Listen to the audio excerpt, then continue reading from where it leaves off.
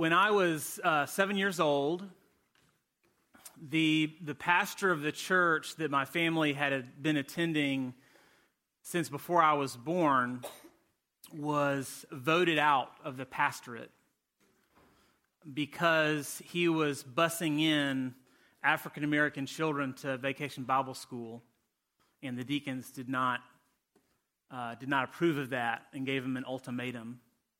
And he chose to walk away from the pastorate rather than betray his convictions. And so an occurrence that would be confusing for any 7-year-old was made more complicated by the fact that in addition to being my pastor, he was also my grandfather. And so a place that had been a second home for me, a place that I was at all day on Sundays and most of Wednesdays, and a lot of times my grandfather would babysit me, which meant he would be working on his sermon in his study, and I would have the church as my playground. And I knew every nook and cranny of that space. All of a sudden, that became a place I would never be again. And over years, vivid memories started kind of fading, and really, really crystal clear images of different parts of that space and different moments of my young years started to become blurry. And about 15 years after that day, I showed up for my wedding rehearsal at Frost Chapel at Berry College. And I stepped out of my car, and I took a few steps, and I was thinking, obviously, about the wedding. But after taking a few steps, I all of a sudden got this really, really crisp image of this little boy with a red blazer on, black bow tie. He had a little green New Testament. He was pretending it was a hymnal and was making up hymns that probably made no sense and were heretical. He was standing with a group of other kids in front of the front doors of the church. The front doors were these large, solid, dark oak doors.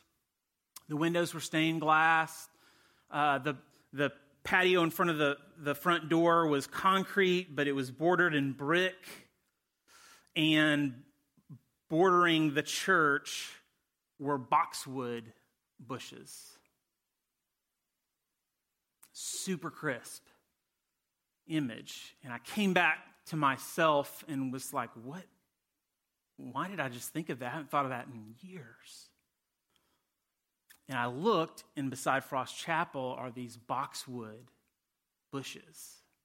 And I don't know if you know what a boxwood is, but it has a really, really sharp, distinct smell. And I'm apparently not around boxwoods very often. But that sharp smell of those boxwoods that I hadn't smelled in so long took me back to that place that I hadn't been in so long. Why did that happen? To get neurological for a moment, as a good friend and mentor of mine, Heather Medley, says very often, what fires together wires together. And what that means is, as you're going about your day and doing your thing, what you're unaware of is you've got neurons firing constantly. And as you're making decisions and doing things, behind the scenes, all kinds of stuff is going on. And your sensory perceptions, what you see and hear and taste and smell and touch, those things are happening simultaneously. And so over time, if those sensory things happen together at the same time, they're going to get connected. And so that's why if you're of an older generation and you maybe smell a perfume or a cologne that's associated with a former flame, somebody you haven't thought about in a long time comes to mind really quickly. And that happens with a lot. It can happen with something you see, it can happen with something you hear, touch, feel. But the strongest, studies have shown over and over and over again that the strongest linker is smell. That there's nothing that will bring you back like a smell. And I'm sharing that story not just because I like telling stories about my life. But as we are continuing this morning in our series on 2 Corinthians, the passage that we're going to be focusing on is talking about the aroma of Christ. Basically, that we're supposed to smell like Jesus, which that sounds good as long as it's figurative. We're supposed to smell like Jesus. And so if you'll turn now, if you have your Bibles with you, we're going to have it up on the screen as well. But we're going to be in the second chapter of 2 Corinthians. And as a refresher, again, we're in the midst of this series on the letter 2 Corinthians. Paul wrote this letter around 60 A.D., and honestly, the main purpose, it seems like, for this letter was for Paul to defend himself as a minister and his motives as a minister and the way he's going about things. There were a lot of people that are being critical of him. He was the subject of a lot of subtweets. There was just a lot of negative buzz about him, and he wanted to justify what he was doing and why he was doing it. And so we pick up this letter in chapter 2, and I'm going to read verses 12 through 17. Now, when I went to Troas to preach the gospel of Christ and found that the Lord had opened a door for me, I still had no peace of mind because I did not find my brother Titus there. So I said goodbye to them and went on to Macedonia. But thanks be to God, who always leads us as captives in Christ's triumphal procession and uses us to spread the aroma of the knowledge of him everywhere. For we are to God the pleasing aroma of Christ among those who are being saved and among those who are perishing. To the one we are an aroma that brings death, to the other an aroma that brings life. And who is equal to the task? Unlike so many, we do not peddle the word of God for profit. On the contrary, in Christ we speak before God with sincerity, as those sent from God. Let's pray. Father, I ask that you would illuminate your word to us, and that this idea that sounds good of smelling like our Savior, that you would help us to understand what that really means, and that you would motivate us to move towards that, and that you would put us on a path, as Polly talked about, a level path towards having the aroma of Christ, being at the essence of our being. We love you and thank you that your aroma is fragrant. Amen.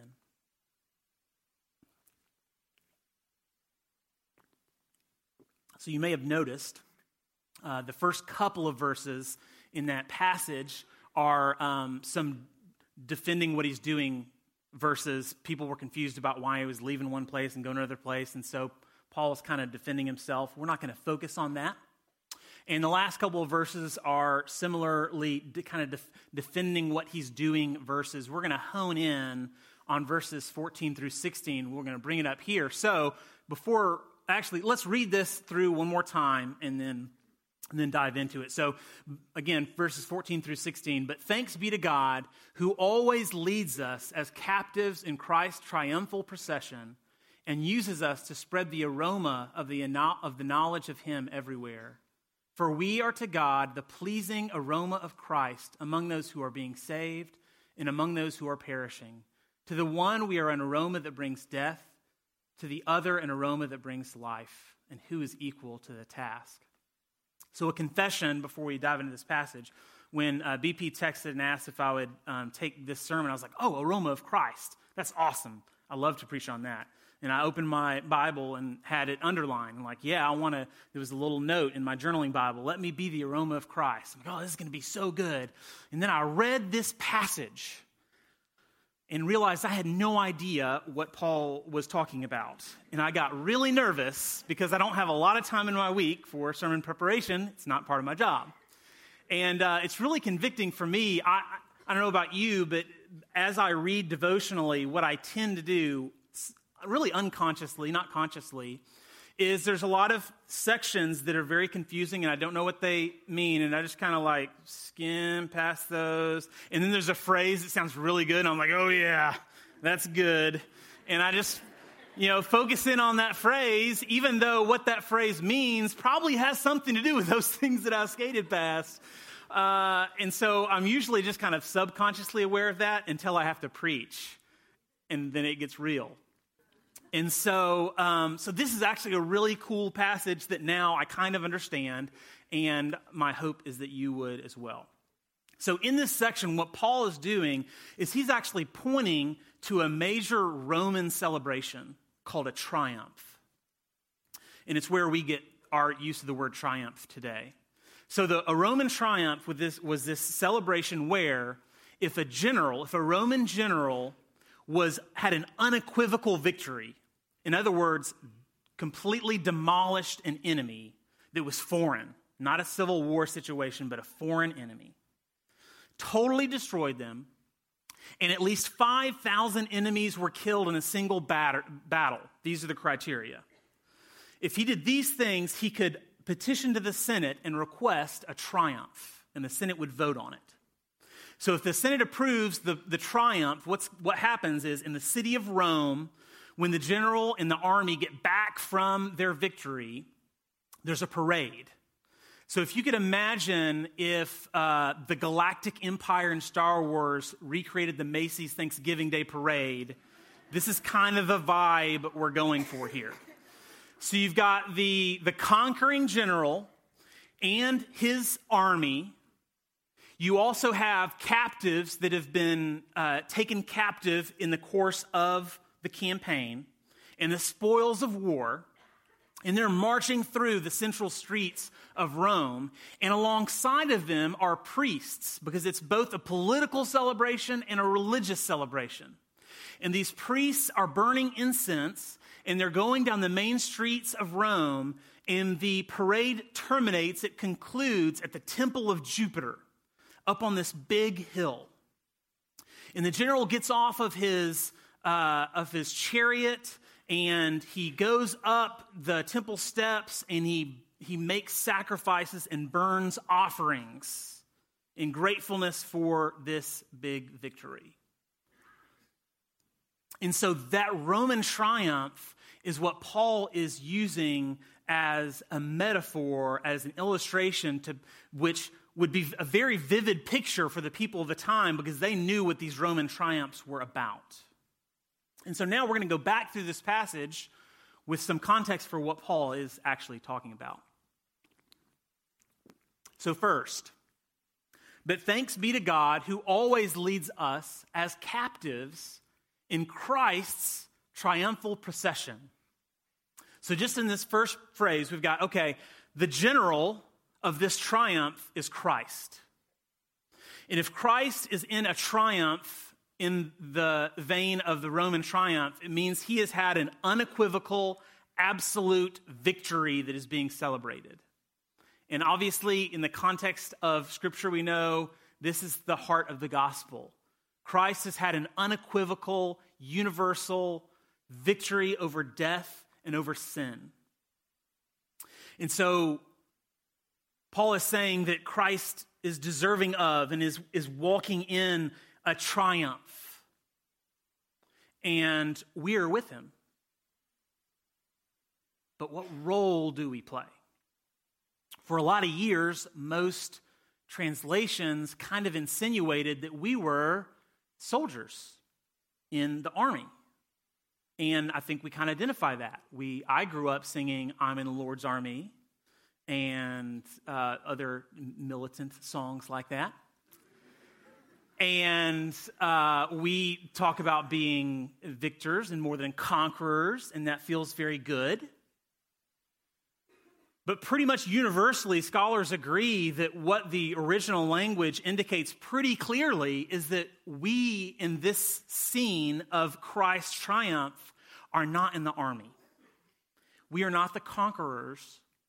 We are the conquered. He always leads us as captives in Christ's triumphal procession. When I was first reading through this, I kind of glossed over that, because what does it matter? We're in the parade. We know where we're ending up, and we're in the parade. What else matters? Man, it matters so much. Because if you put yourself in this context of this triumph, what does it mean if you're one of the soldiers? If you're one of the soldiers, it means that you have contributed to this victory, that you are one of the conquerors. And so this triumph is really about the general, but you kind of get some of this spillover glory because you're with that general. You're one of the conquerors. What if you're a captive? If you're a captive, you're in the parade, you don't really want to be in the parade. Because for the soldier, what changes in their life after the victory? Life goes on as normal for the soldier, maybe some more power, some more prestige. For the captive, what happens after the triumph? Everything. If they are going to continue to live, the captive has to completely assimilate to a completely different culture. They are no longer whatever people they were. They are now Romans. And if they're going to live a life that extends beyond the day of the triumph, they're going to assimilate to Roman culture. So when we read this passage, or when we just kind of go about our days, if we associate ourselves with the conquering army, what that's going to practically look like for us is that as we associate with Christ, the conquering general, life goes on as normal, but with a little more power and a little more prestige. Got a little bit of a Jesus chip on our shoulder. And when I look around at my church, not in this building, but the capital C church, man, that's what I see. I see in social media and on TV and in articles, I see people talking as if they were part of the winning team. It's kind of like something I've been guilty of. I'm a big college football fan. And when the team that you root for wins a big game, you're like, man, can you believe we won? We won? What position did you play? How many tackles did you get? I didn't see you out there. Of course we want to associate with the winning team. There, we won. They lost, but we won. And so a lot of times as Christians, what we think it means to be with Christ is that we're on the winning team. And we get the power and we get the prestige and we get to look down our noses at the people that are not on the winning team. Can you believe that they don't get what it means to be on the winning team? But if we approach this passage and we approach our lives as captives in the triumph, what that means is that we have been captured by Christ. And if we're going to continue to be captured by Him, our culture is going to have to change. We're going to have to submit to the culture of Christ. And the culture of Christ is different. And we can't totally expound what that means. It would take a whole sermon series to talk through what does it mean, what is the culture of Christ. But I think if you sat down in one sitting and you read through the Gospel of Mark, which is a really, I would challenge you all of you to do that at some point, or any other gospel, what you'd see as a pattern is that Jesus showed up with subversive love. It wasn't just love. We talk about love a lot in our culture, but Jesus had this subversive love, this disruptive love. He loved in a way that broke laws. He loved in a way that broke customs. He loved in a way that made people very uncomfortable. He told parables where the hero was someone from a culture that everyone despised. He seemed to go out of his way to heal on the one day of the week that you weren't supposed to heal. He loved in a way that communicated that everything else was less important than the love. And so again, If we're the conquering soldiers, we just have the same car, but we got a Jesus bumper sticker on it. But if we're captives, we are engaging in the world in a way and loving in a way that doesn't make sense. And I think as Christians, we do a lot of things that doesn't make sense to the world, but not much of it can be attributed to love. Precious little. But if we're going to be the aroma of Christ in our world, we're going to have to submit to the culture of Christ, captives. That's just one phrase. Don't worry, it gets faster. So, but thanks be to God who always leads us as captives in Christ's triumphal procession and uses us to spread the aroma of the knowledge of him everywhere. So we're supposed to be these little pockets of his aroma going out. And Paul does not really go into, and so if you want to be the aroma of Christ, do these things. It doesn't really go there. So we have to infer based on a very intentional use of smell. Anything could have been used, but smell, aroma was used. So I have an illustration, but first I need some water. In the very early days of Seven Hills Fellowship, before the DeSoto Theater, we met in a ballet studio down the street. Some of you may have been at Footsteps of Faith yesterday. That's where we met. And before that, we met in the Pierce's living room. And in those very early days, I did not have a full-time job, and so I would kind of hang out with BP as his sidekick and do stuff. And he compensated me with, are you here, BP? You compensated with me with what? Burritos. That's right. I did not prep him for that. That's just the real answer. We would do our staff meetings because our office was an unair-conditioned, unheated, and no electricity room in the ballet. You can ask him about it, also not exaggerating. So we would have our staff meetings at Moe's Southwestern Grill. So we would sit there, we would eat our burritos. Sometimes he would splurge for some chips and queso if I'd done a lot of extra work. And we'd plan out what needed to be done.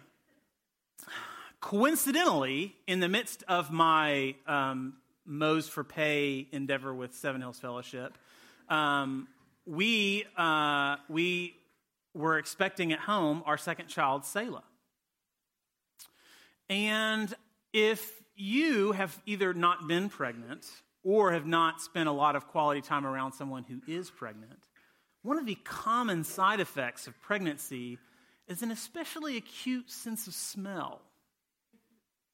So on days that I was meeting with Brian at Moe's, I would walk in the door, and eventually what developed was a very fine-tuned process of Stacy pointing and saying, shower.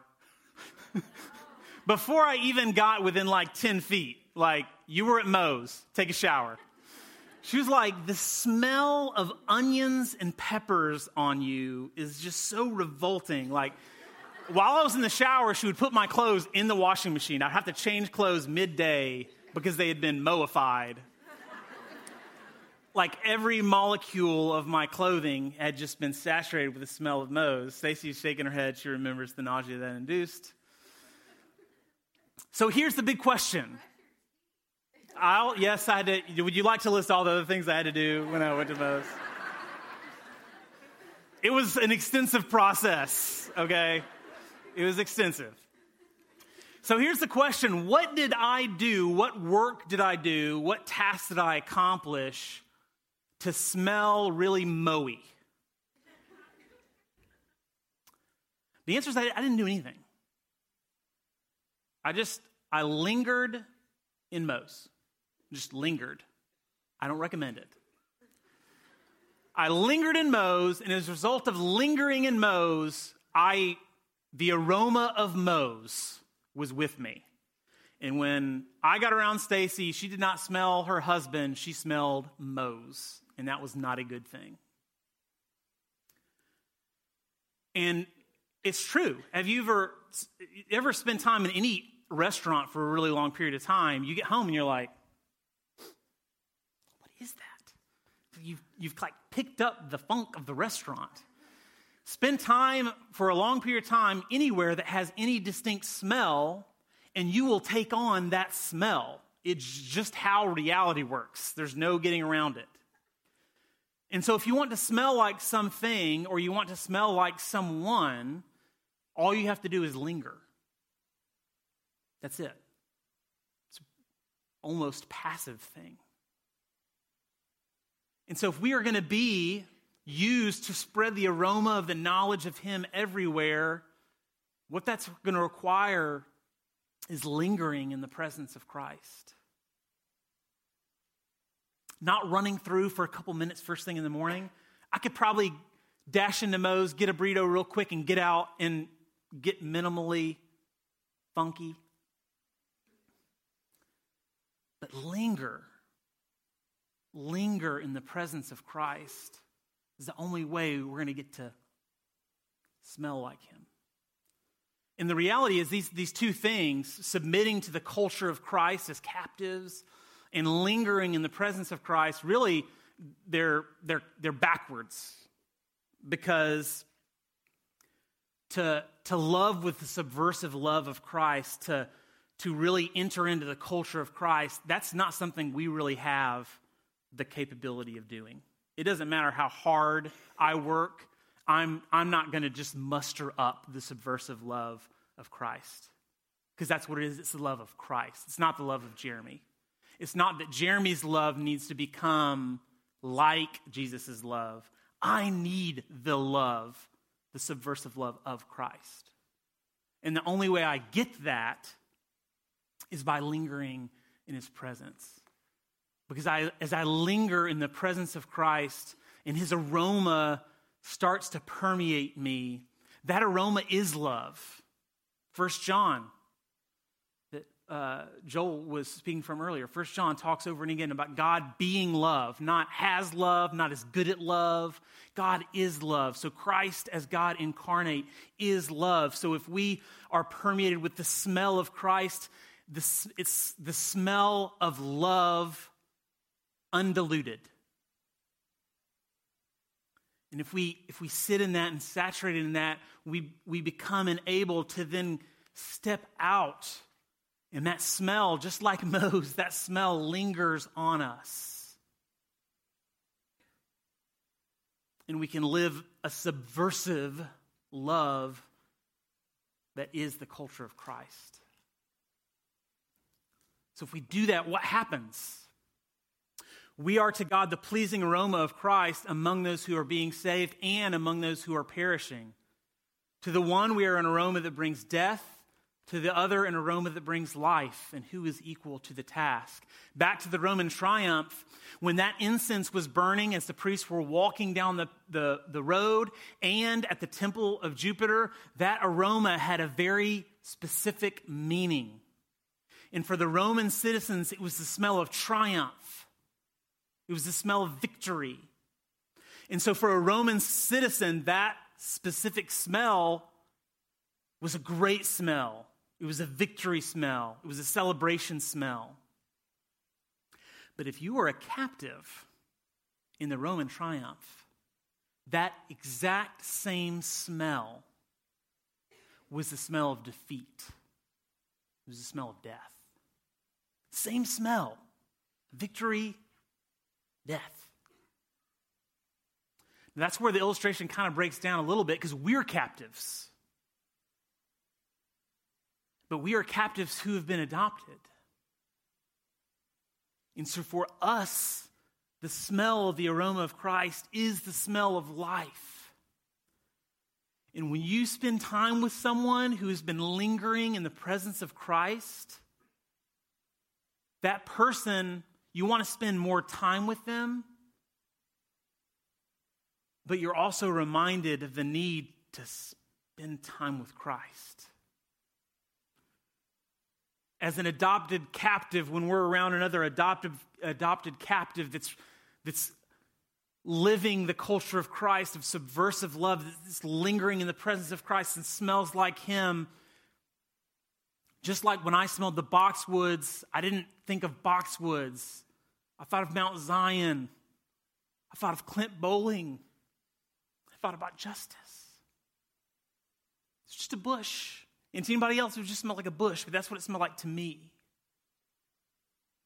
In that case, you're not smelling that person, you're smelling Christ, and that is life, because we have his life. And when someone who is captive but not yet adopted is exposed to the subversive love, man, that's a good experience, but that can be a hopeless experience because it's foreign. It's a different culture. That looks really good. That smells really good. But that's not me. I don't have access to that. I don't know that. So if we linger in the presence of Christ, and as we are saturated at the molecular level with his love and are enabled to submit to the culture of Christ with subversive love, and we walk about our day in Rome, Georgia, or wherever we go, for our fellow brothers and sisters, we will have a smell of life. And for those that are not yet brothers and sisters, it's a smell of coming death. Not the smell of present death, but coming death. But when you're confronted with coming death, there's no time you're more motivated to look for life. And if Seven Hills Fellowship is going to be a prominent part of seeing all of its communities flourish, it's not going to happen primarily through teaching. It's not going to happen primarily through advertising. It's not going to happen primarily through putting on great programs or concerts. It's going to be that individually we take on the aroma of Christ, and the aroma of Christ begins to saturate the communities. And brothers and sisters are reminded of life and drawn into that presence of Christ. And those that are not brothers and sisters are confronted with the absence of subversive love in their lives.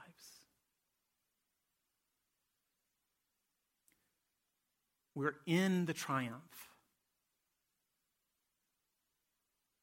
Will we be soldiers? Or will we be captives? Let's pray.